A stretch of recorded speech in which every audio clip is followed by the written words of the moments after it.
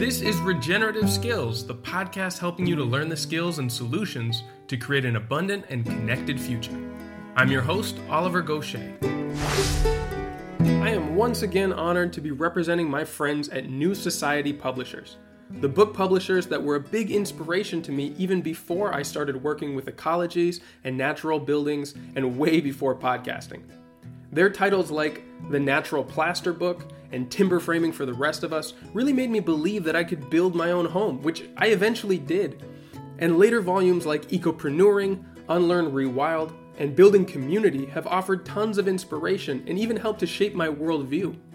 Whether you're looking for practical tips on growing and preserving food, exploring complex challenges in your own life, or sometimes just searching for hope and inspiration in a crazy world where you don't feel like you fit in, you'll find exactly what you're looking for and more at newsociety.com. Hey everybody, and welcome to the 10th of the monthly expert panel calls. Now, as I mentioned before, each month I'll be hosting discussions and debates between some of the most prominent voices in regenerative agriculture, soil science, restoration land management, and a lot more. In this session, I hosted a discussion on innovative marketing and sales strategies for farms with my friends and colleagues at Climate Farmers, a nonprofit organization working to build the infrastructure to scale regenerative agriculture in Europe. In this panel, I invited Alfonso Guzman, the former head of the Alvalal Cooperative in the Altiplano region of Spain, and Stefan Subkowiak of Miracle Farm and the Permaculture Orchard Film. Now, each of them come from a background in regenerative agroforestry systems, but that's where most of the similarities end. Alfonso has helped to organize a growing network of farmers in one of the fastest desertifying regions in Europe to transition to regenerative farming practices by planting profitable tree species that do well in dry regions, things like almonds, and through that he's focusing on restoring soil health and integrating animals. Through the creation of the Almendresa brand of regeneratively produced almonds, they've helped to significantly increase farmer earnings so that they can reinvest in their natural capital in these local communities. Stefan, on the other hand, is working at a much smaller scale, and for decades he has demonstrated innovative ways not only to bring holistic health and biodiversity back to the conventional orchard that he has revived using permaculture methods, but has also pioneered a U-Pick business model that focuses on the experiences and relationships that customers have with his farm. In this discussion, both Alfonso and Stefan go into great detail, not only about their farm operations and businesses and how they work, but also the challenges that they've overcome along the way and the unique aspects of their management that have helped them to stand out from the competition and increase their sales and profits as well. Now, I'll give one disclaimer that the audio quality on this chat isn't the best. I've done my best to clean things up, but bear with me through some rough connection issues. Think of it as a bit of turbulence on the flight, but don't worry, I'll get us to our destination safely. Also, don't forget that if you want to hear the full unedited version of this interview with the entire Q&A session at the end, just be sure to check out the different subscription options on Regenerative Skills' Patreon page. Now, since these discussions are longer than the regular weekly episodes, I'll keep the intro short and jump right into the introductions for our panelists. So let's start with Alfonso. Hello. Thank you also for the very generous intro. What we have been doing in Alvalal and through Almendresa is a bit of a hybrid model. So instead of selling directly each farmer, we created a cooperative, and then we put the production together there because some farmers are full-time, others not full-time, and some have more production than others and more capacity than others to be able to market and sell those products. And through Almendresa, I don't know if this is the moment to explain a bit more or No, go ahead. You can give a profile of how that works. Yeah. So what we did there is we started 21 farmers that were doing regenerative agriculture practices in our farms, and we wanted to market our products as that. So with the help of Alvalal and Common Land, we could do some market research and hired an expert in marketing products and selling that things that are organic, and in this case, beyond organic. We all had the certification of organic, but at that moment, there was no certification for doing any of the regenerative practices we were doing. And then we started with a smaller production and have been growing in the last years, and also more people have been joining. in selling their products, but also some of those now they created their own cooperative to organize it better and to also be a bit more decentralized. And that's working really well in the sense that it has a much higher demand than what we can offer as a production. And we are growing. More and more farmers are participating. I think now we are more than 40 farmers selling our production through there. But yeah, there's just one client that would like to buy 10 times more than what we produce all together combined. I think we have around, last year was, I think, near 200,000 kilograms of almonds in shell. But we need to get more. So that's a bit of that is quite an effort to get to other people, to other farmers, that they are committed to this, that they don't join just for practice, controlling erosion, improving soil as well. There's certain things that you have to do on how your farm is. But for example, you have to add organic matter to the soil at least every other year. If you don't have enough biodiversity, you need to have hedges and borders that you should plant some aromatic plants or other things depending on how your farm is.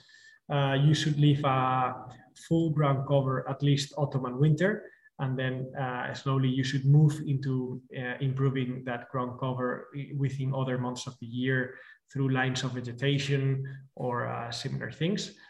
And if you have a lot of erosion also, you should, with the years, build more swales, dams, ponds, these lines of vegetation or these hedges that go on key line or on contour, things like that. So in a way, the marketing them through this and getting that extra price, let's say the client is helping you finance the regeneration of your plots. Fantastic. Yeah, we're going to come back to this model. And it's one of the reasons why I really wanted you on this panel, because there are a lot of people who are producing at a large scale, and it's not practical, especially if they're part-time farmers, to be handling all of their direct marketing themselves. So we'll come back to that. And Stefan, great to have you here again. Can you tell our listeners about your innovative U-Pick market for your agroforestry crops, as well as many of the other things that you have integrated in order to sell a variety of products to your customers? Yes, thank you, Oliver. Your question originally was, why should we direct market? That's true. Let's go back to the beginning. And the why is really important. I looked, my original spark for doing not just direct marketing, because I've done direct marketing the whole time, but U-Pick, which is really unknown. It's hardly known in Europe from what I've seen. Maybe in Spain it is, but certainly in France, in Sweden, Canada, it's well. It was Booker T. Watley in his book, $100 Farming 25 Acres, and that was written in 1980. And he said, the difference is, do you want to be a price taker or do you want to be a price maker? And that's a huge difference. If you're farming a crop and you bring it to a distributor, you're not making a price. He's saying, well, this is the price I'm giving you. It's take it or leave it. That's not very interesting to me. I much rather say, well, you know what? This year we don't have as much of this. I'm going to raise my price and people will take it or leave it. But if there isn't a big supply, it allows you to do that. And that's, to me, one of the most important is being able to set a price and adjust it as you like. Yeah, that's essential. And so do you want to give us an overview of how it is that you move the products that you produce? Yeah, so we do it. It's a U-Pick, which is people come to the farm and they pick. So it's really that. You pick it. That's the whole model of U-Pick. The twist to it is that we are not open to the public. We're only open to people who have signed up and are members. So they join. It costs them, in this year, $60 a year. In a $60 membership, I put a $20 coupon. So if they want the first $20 worth of product that they pick, it's no charge. It's right on the coupon. And then anything else, then either they pay, or this year, what's been really working really well, oddly, is we had a huge crop of apples. I mean, we have it was a problem crop. A problem is that there's too much of it. What am I going to do with it? And I'm not interested in picking crop kilos. So people got the email, they're members, and they go, wow, this was new, because it wasn't even in the original agreement for membership. It's just because we had too much apples. So normally we sell apples at $1.50 a pound, which works out to, on 160, it's $240 of crop that we're giving them free just for being a member, just because, hey, this year we got a lot. It's a problem crop.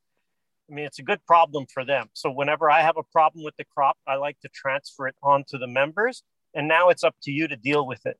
And it's been very impressive. Our early apples have been absolutely cleaned out, which is fantastic because there's no waste. But we've also, so it's like, well, where are you making your money? Because you're giving away all this crop. We've had great weekends because that has been a big draw. So there has been a lot of people. And when they come, you're selling eggs. So we've been sold out of eggs. Oh, you have some pears. We've been sold out of pears. We have cider vinegar. So we don't do that. It's completely free. People, and then we sell the other. So it's an interesting model. I definitely wouldn't go back to trying to sell in stores or in markets. It's so much less work. I mean, I open the gate, people drive in, they park, they go, they pick, and then they pay me and they buy other things on the way out. So that's much simpler. And if you make the draw worthwhile, if you offer something that people really will come, because as opposed to Europe, we're we're 1 hour away from Montreal, which is the largest city around. And to really work well, you want to be within half an hour of 30,000 people. That's the model. And we're not in that range. So we need something to be attractive to have people come out. Yeah. And so in talking about this unique model that you have that involves getting rid of a lot of the overhead, which is the harvesting cost for these agroforestry crops, mostly the fruit that you produce, and it being a major draw for people to buy other products, what have been some of the biggest challenges in this business model? If it's a rainy day, it won't work always the way you hope to. That's real. You got to be flexible. It's not like, and be willing, and if it's needed, be willing to harvest some crop. I really don't want to harvest much. So what we do is when we have too much still left, we just put tarps and we shake the crop, we shake the trees, we pick them on the tarp, we bag them all, and we sell them just bagged as they come. Actually, we sell probably more to deer hunters than to anybody else because they don't care what the quality is. It's going for the deer in the woods. And so that's actually an oddly simple market. And this happens to be the time when people are beginning to feed deer and to prepare them for deer hunting season. Oh, that's a really cool story. I wouldn't have thought that deer hunters would be a major market for apples like that. Alfonso, can you tell me about some of the challenges that your cooperative model and bringing together many different producers has been in either figuring out quality control of the product that you're putting out, or simply just getting a consensus with working with so many people? Yeah, there's always many, of course, when you work with that model, and but things that I can think of, difference in management of how you do things. We set up certain standards of how clean and the product has to come, also on the dates of when they have to come, and all of that. But a lot of people are not really used to that. They're used to just like pick it up and then put it in their transport that maybe they haven't really cleaned it up well enough before that, or maybe that they just want to do it today because they're used to bring it to these very big cooperatives that work in the area, and they just take it and say, hey, if you don't bring it super clean, you have to take it back to your home. We are not receiving it. And especially the first year, Sam got really angry about that. Now it's not a problem anymore, but at the beginning it was quite a challenge.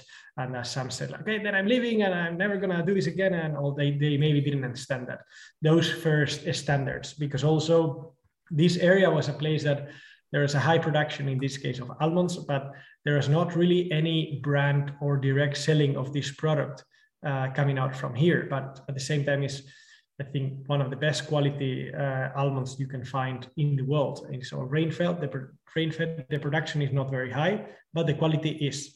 And there is a huge potential there, but there's not a history of selling it like that. So we wanted to start selling very fast, but we didn't have the right bags, we didn't have the right design, and the manager we hired was a very perfectionistic person. And many of us, and I must admit, I was included in that group, we just wanted to start, and I said, come on, don't be so picky, just start sending it, start selling it. We don't have to wait until everything is very perfect. But fortunately, he didn't listen to us, and he waited and started sending until everything, the package was made of like some vegetable material, and it was compostable and easily to recycle. And it was like that time, it was 4 years ago, the first time that we saw a package like that in a product like this. So it had really good consequences, but we had to learn to be patient, and we had to learn on how all of that worked, because we were the ones making decisions, but we didn't really have a lot of experience in making decisions of things like that. You know, sometimes it's not as easy as you would think to make a decision, or a strategic decisions especially.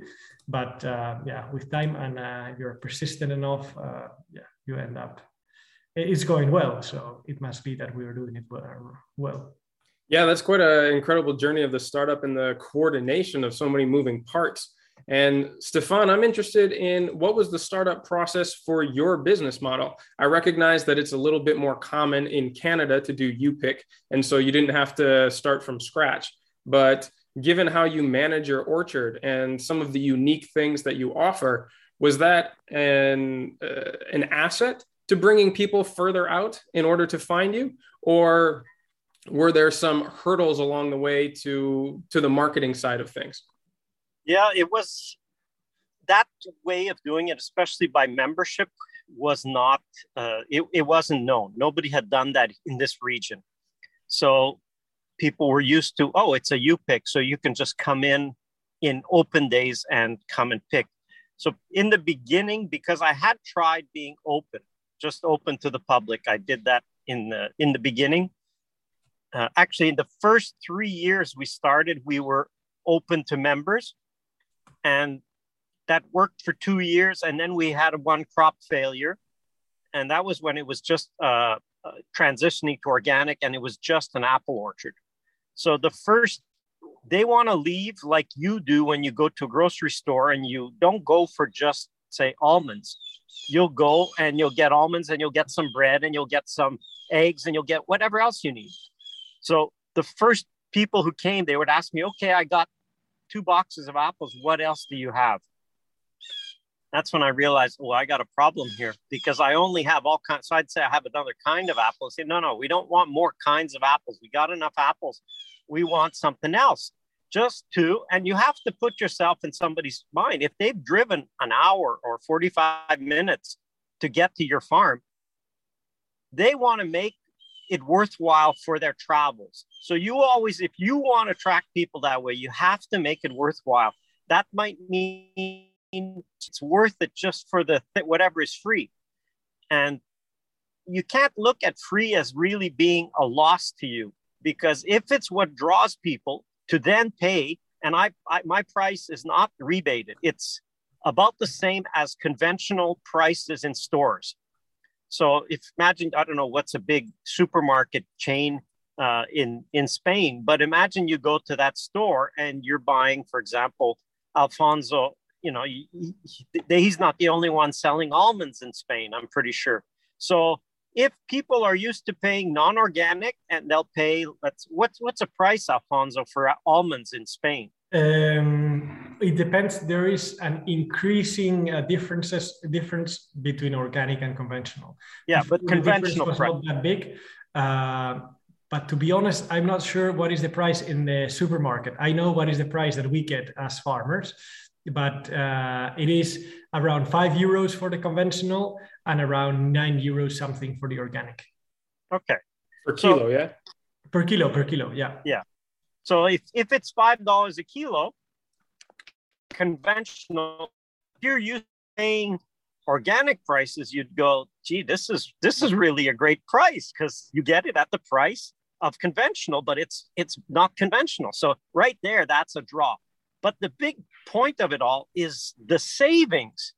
If you don't have to pick, and picking is one cost, and picking is a major cost because normally in most crops, picking and packing, and people always underestimate the cost of packing, which might in some cases be a cleaning, it might be a washing, but in all cases, it's also a packaging or a boxing or a, putting it in some kind of a container. Some of the containers don't come back to you.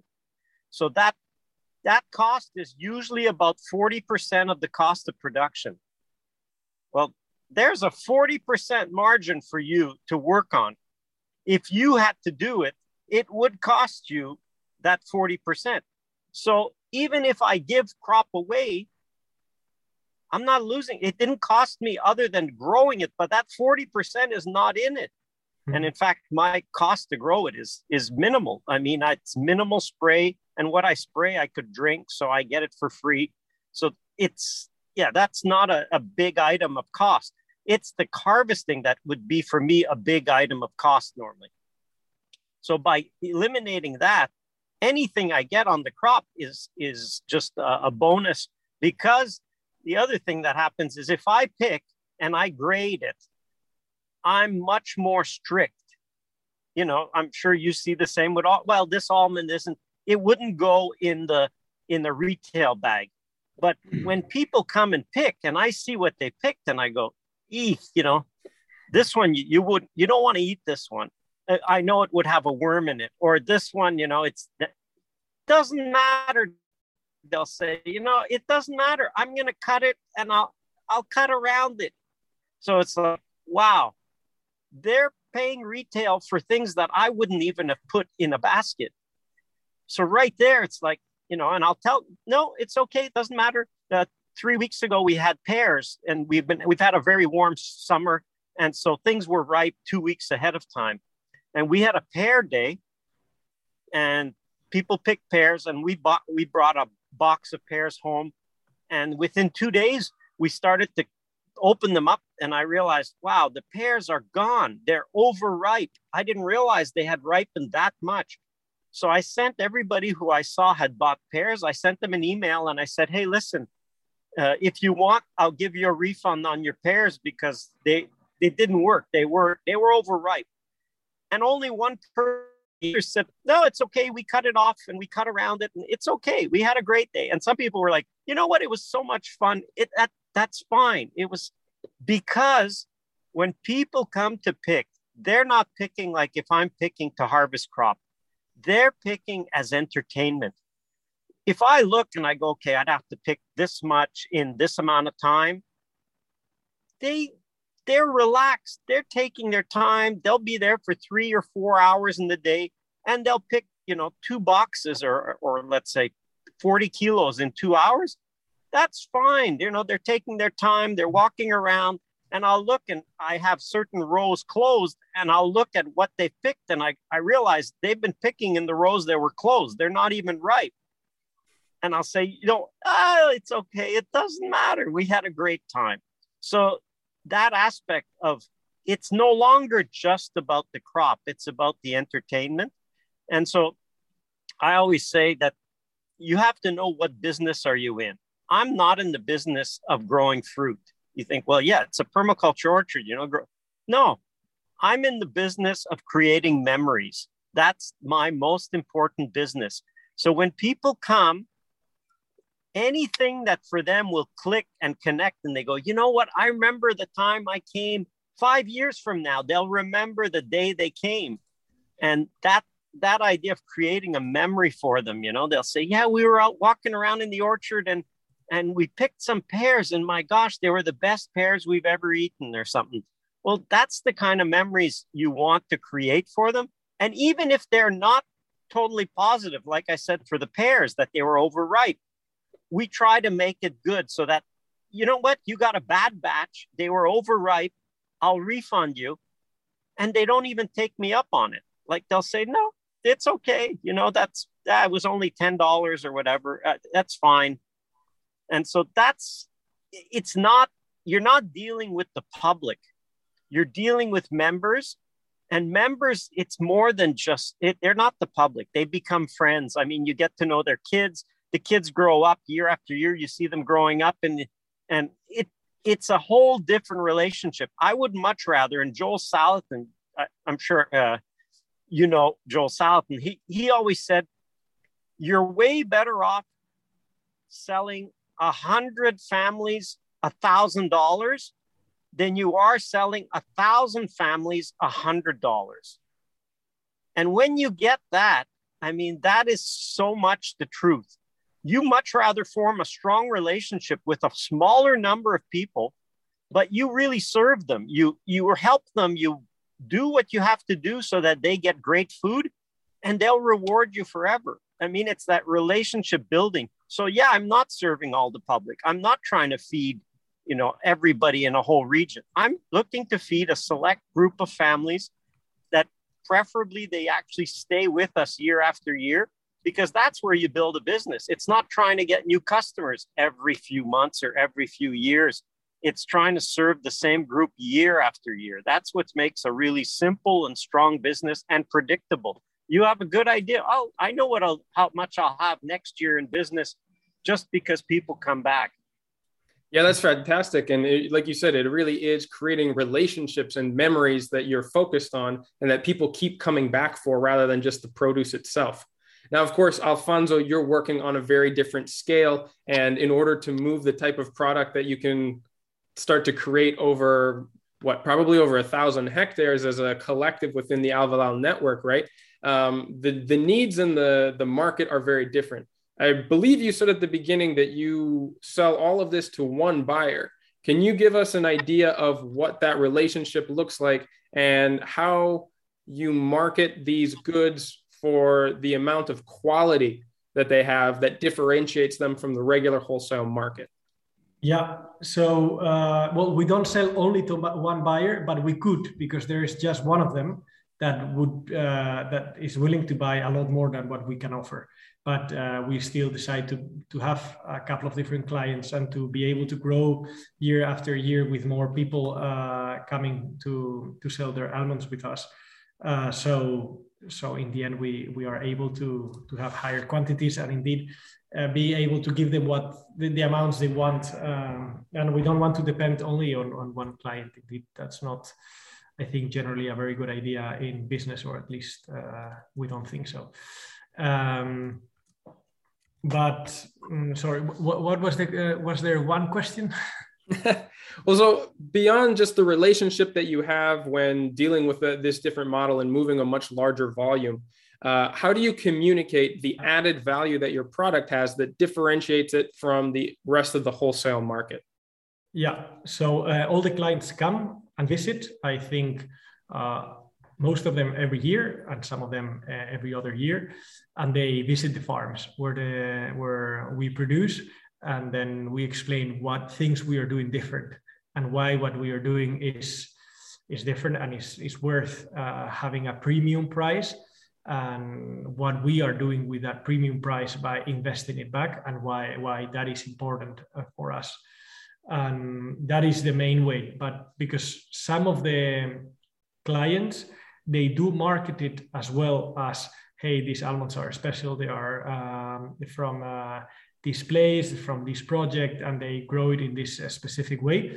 But some others, they don't even say it, because they just recognize it to us, and they pay us more than others, but they don't have the need maybe to say to the clients that they are more special than any other almond, organic almond that they have. But they do pay to us at a higher price than they buy it from others.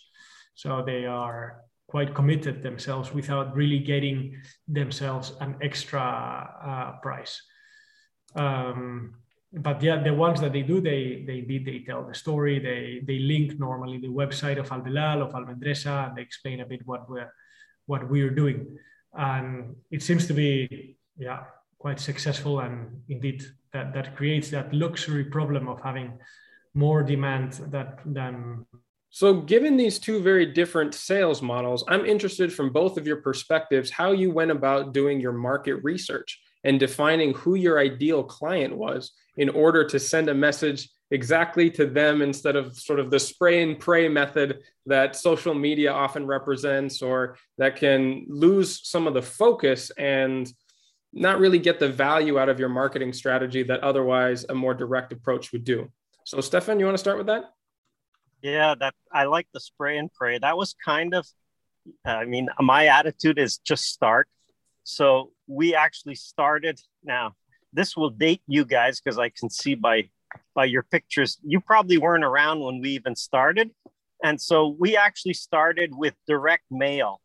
So I had accumulated I had another business before. I'd had people's business cards, and whoever we knew that we had their address, we simply mailed a letter inviting them and explaining what we were doing and what we were going to have in the coming year and whether they want to join as members. That's how we started. Thank God for email. And, I use MailChimp to handle all the emails. That is so much better and so much cheaper. I mean, a mailing used to cost $1 each letter. So we would send out I think the first year we sent out 300 letters and we got about a 10% response, which was a good start. But now what happens is our best long-term members are people who are kind of vetted or verified by existing members.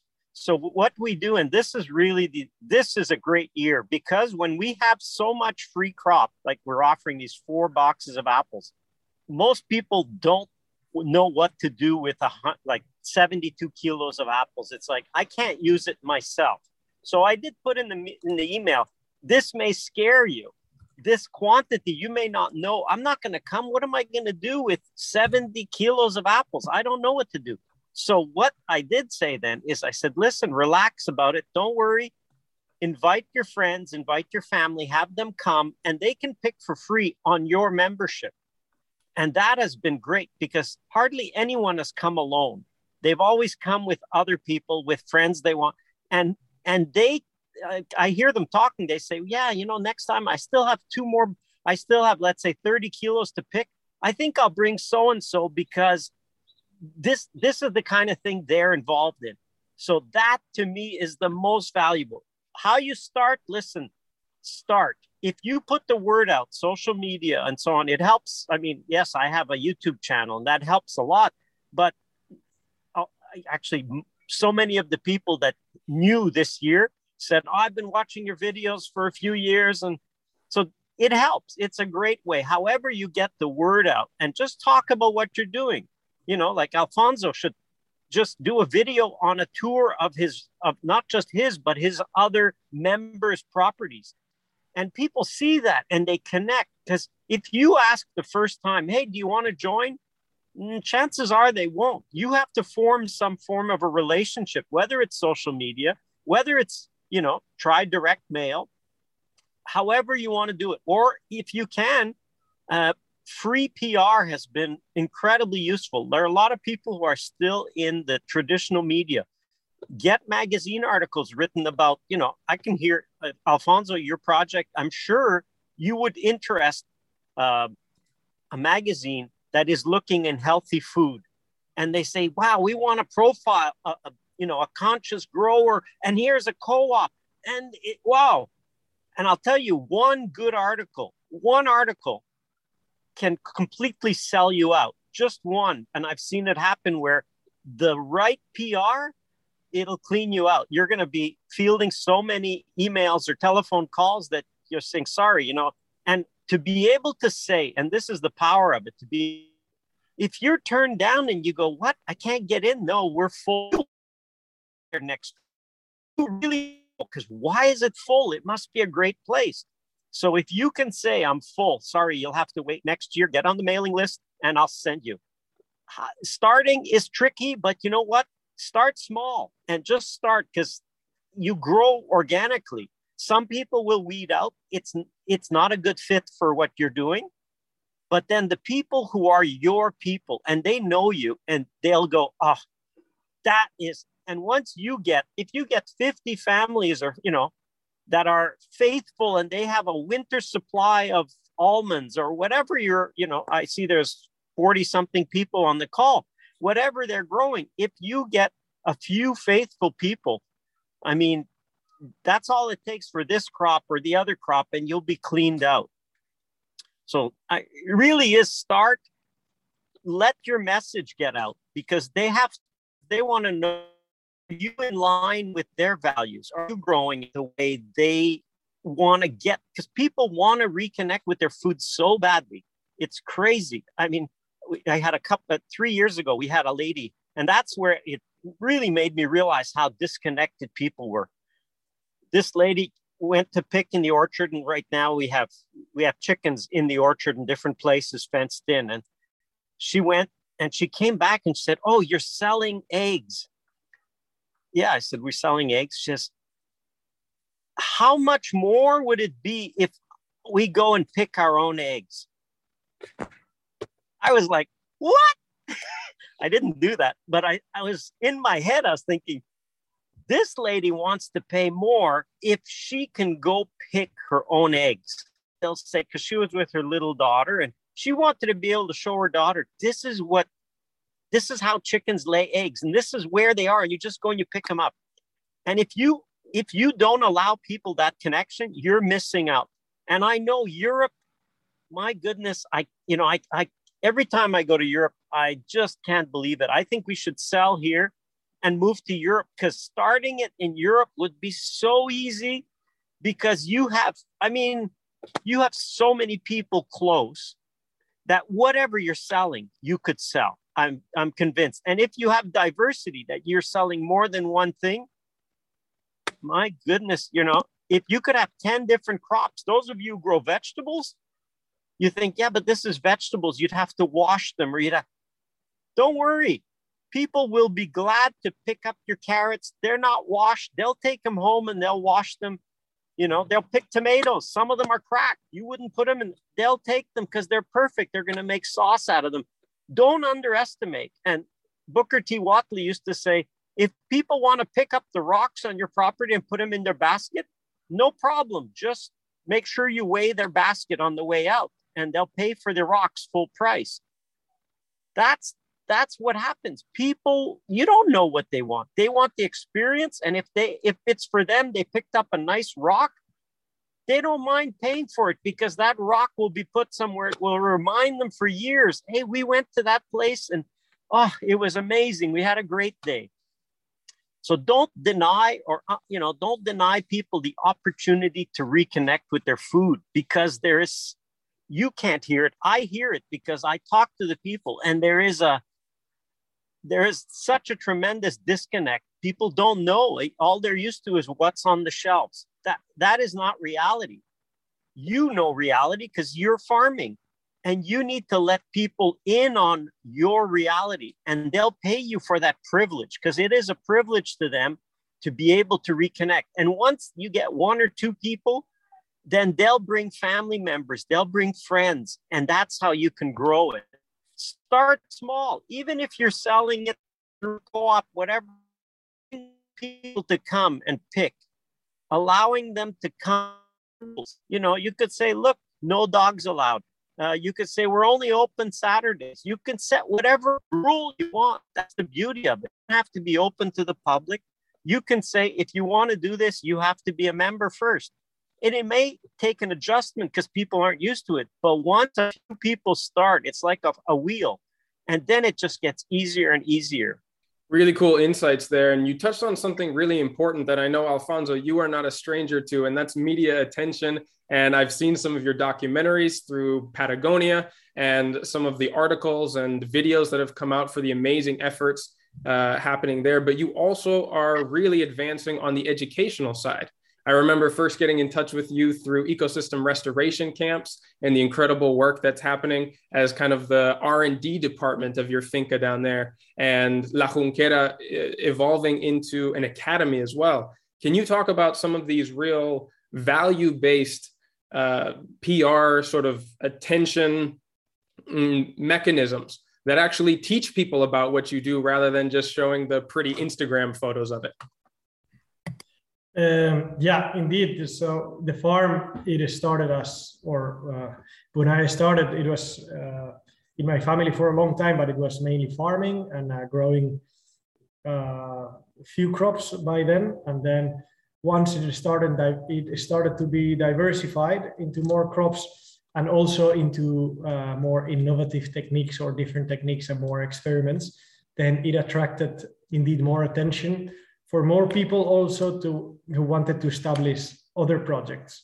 So in a way, it is still a farm where we produce a lot of different products, but it is also a space for projects to develop. So some of them, indeed, one is the first one that started was the ecosystem restoration camp, where indeed it is one plot within the farm where they do a lot of experiments, especially the riskiest ones that a lot of farmers don't want to do because they think it's too risky or they don't dare to do it. And then at that plot, that can be done and also stay there for a couple of years. And then you see the example of these stations in all the area, maintaining those stations during other years. The other main project is the academy, and indeed that is an academy where students come mainly to develop their research, their master thesis, or some internships about some topics that we want to know more about. Indeed, how does the soils work with trees or with grains, or intercropping this and that, or doing these lines of vegetation here, or how is the biodiversity on these hedges that have this type of plants, or these other hedges that we planted with this other type of plants, or how does the biodiversity in the ponds affect the rest of the farm, or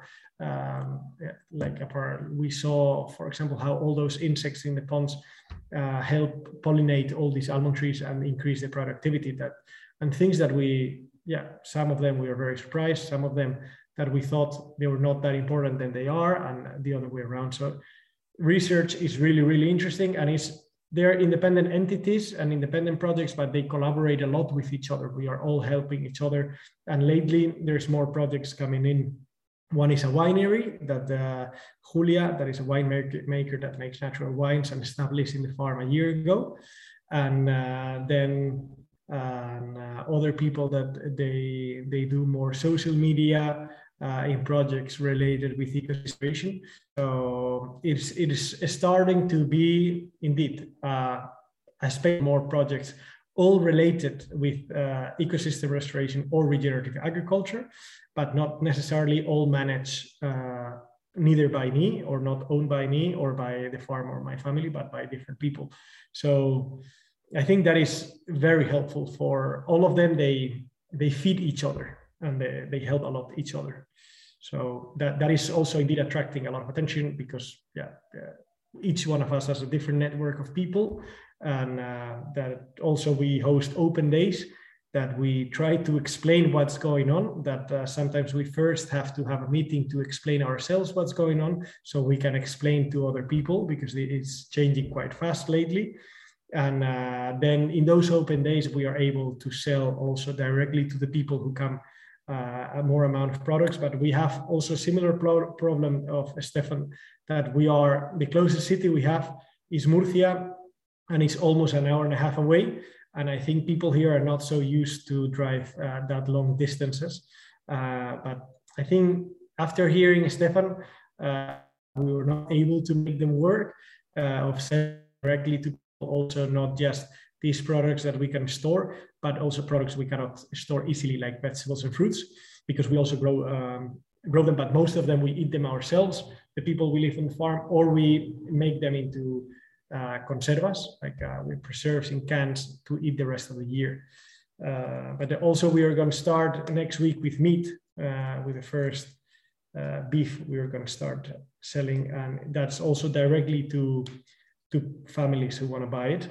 And many of the people who are in the waiting list to buy also came before to the farm to visit it and to see how the animals grow and how the crops go. So the social media helps a lot. Indeed, our problem so far is a bit that we don't grow as fast as the attention grows, let's say. So we don't have enough products, or the trees don't grow fast enough to match the demand of these things. Look, Alfonso, before we go into the question and answer portion, I'm curious what advice you would give to people who are considering getting into a cooperative model or joining an existing one. What are some of the main learning experiences that you've gotten from helping to run the Alvelal organization? Well, I think in our case, it started a small group of people, a small, I think it was maybe 40 people or 30 something people.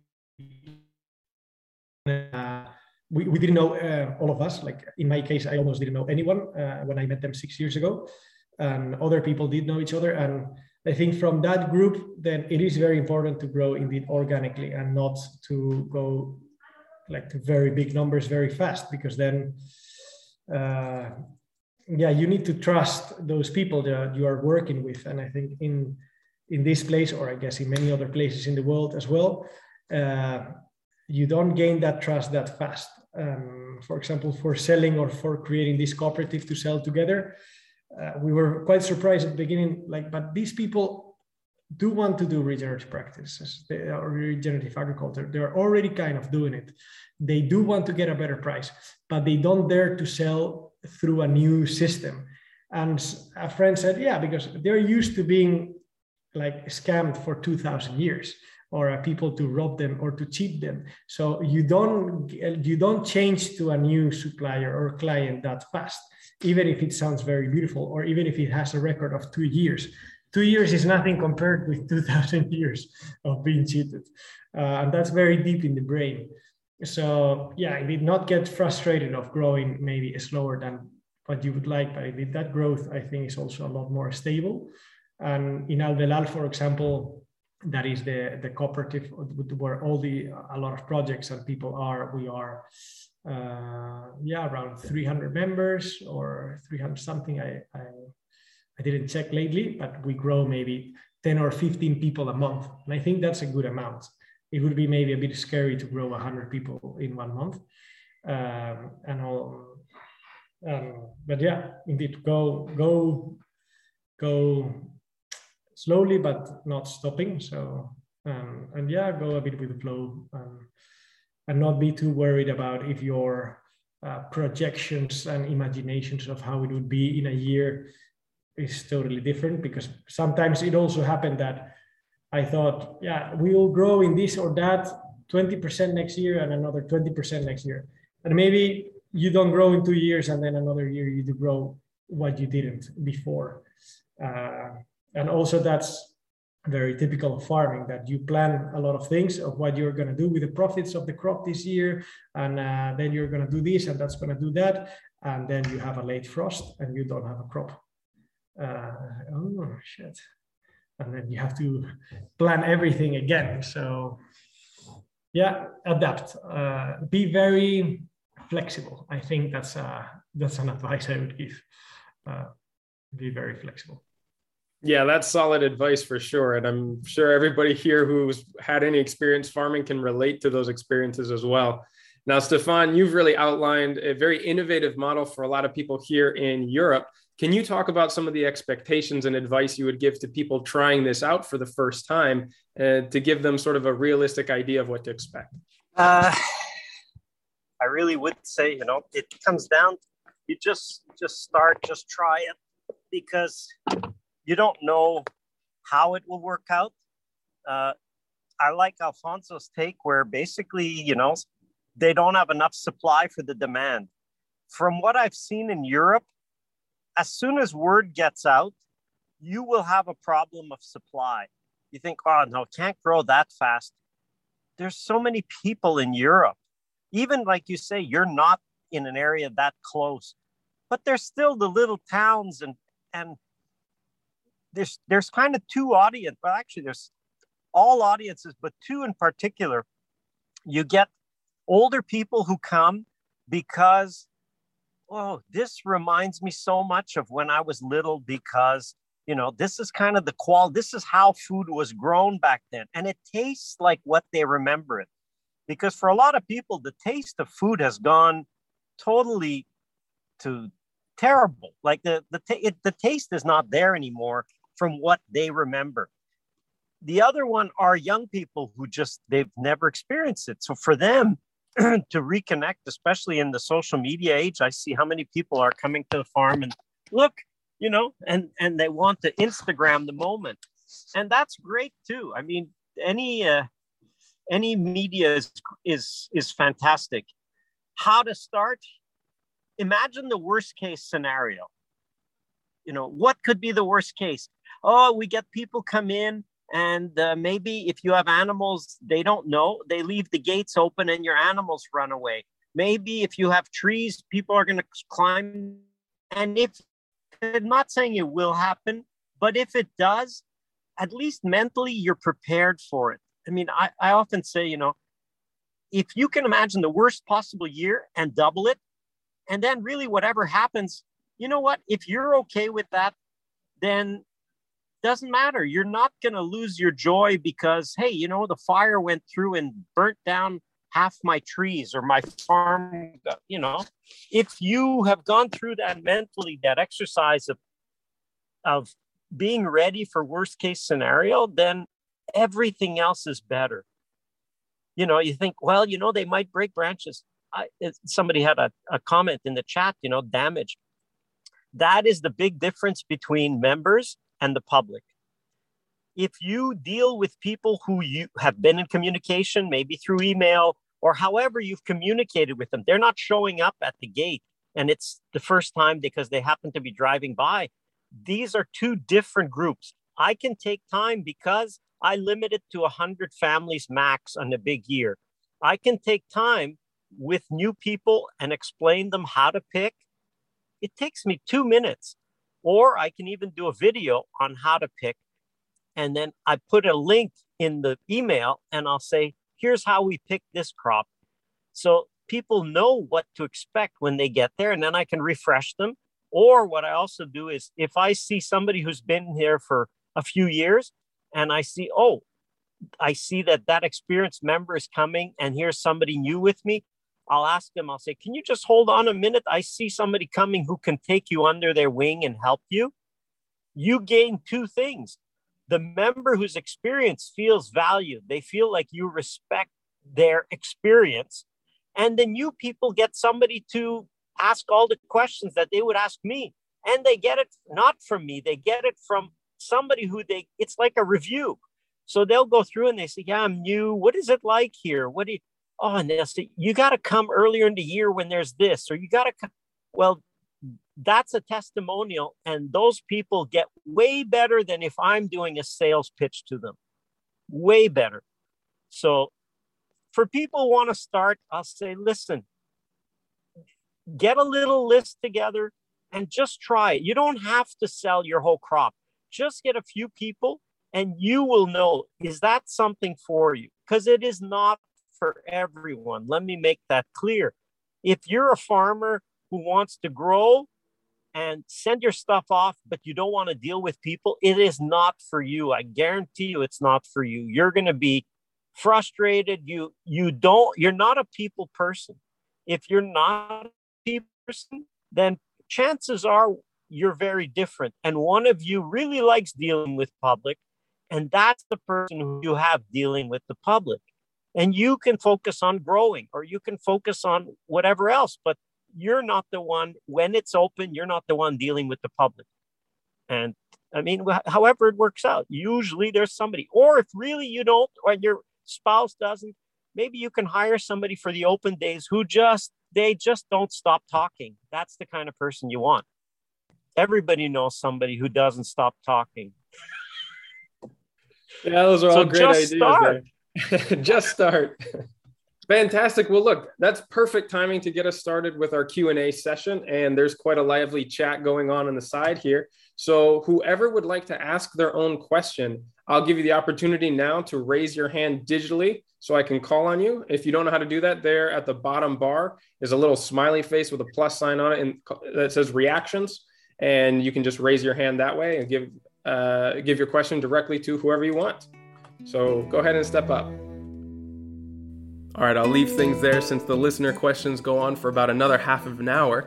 But if you want to hear the rest of the questions and the insightful answers from Alfonso and Stefan, just check out the subscription options on the Regenerative Skills Patreon page. Now, as great as it is to include multiple experienced perspectives on the topics that we covered in this panel, it's impossible to include the full range of opinions and viewpoints out there. And that's why I'm inviting you to join the growing community building regenerative skills to use in their daily lives. It'll always be free to join. All you have to do is follow the links on our Discord in the homepage of the Regenerative Skills website. We've also got links on the Instagram channel. The benefit of joining through our Discord channel is that unlike social media platforms that mine your personal data and manipulate your feeds based on algorithms just to sell you more junk, I founded these channels purely for knowledge, skill, and story exchange between the people who care to make their worlds better for everyone. Now, this week's question, which we'll be discussing on the forum, is: what products and services could you offer on your farm, or any business for that matter, that could help you stand out from others in your sector? Could these offerings meet the needs of your customers in ways that others aren't even considering? So farms, like any other multifaceted business these days, have both the need and the opportunity to adapt to the new tools and evolving demands of their customers. Online access and infrastructure can greatly increase your reach, but it's hard to stand out online without a compelling story and a focused marketing strategy. Opportunities for collaboration with other businesses, hosting events, and offering experience-based services can change the casual customer into a loyal follower. There are so many untapped niches in your market, regardless of what you're providing. Just stay true to your integrity and commitment to regenerating the world in the process, and you'll always find others who connect with your core vision. Don't forget, you can also help to guide the future panel discussions that I've got planned in the next coming months by suggesting topics and guests on the Discord forum as well. Now that's our show this week. Until next time, keep taking those little steps every day towards a regenerative future, and I'll be right by your side along the way.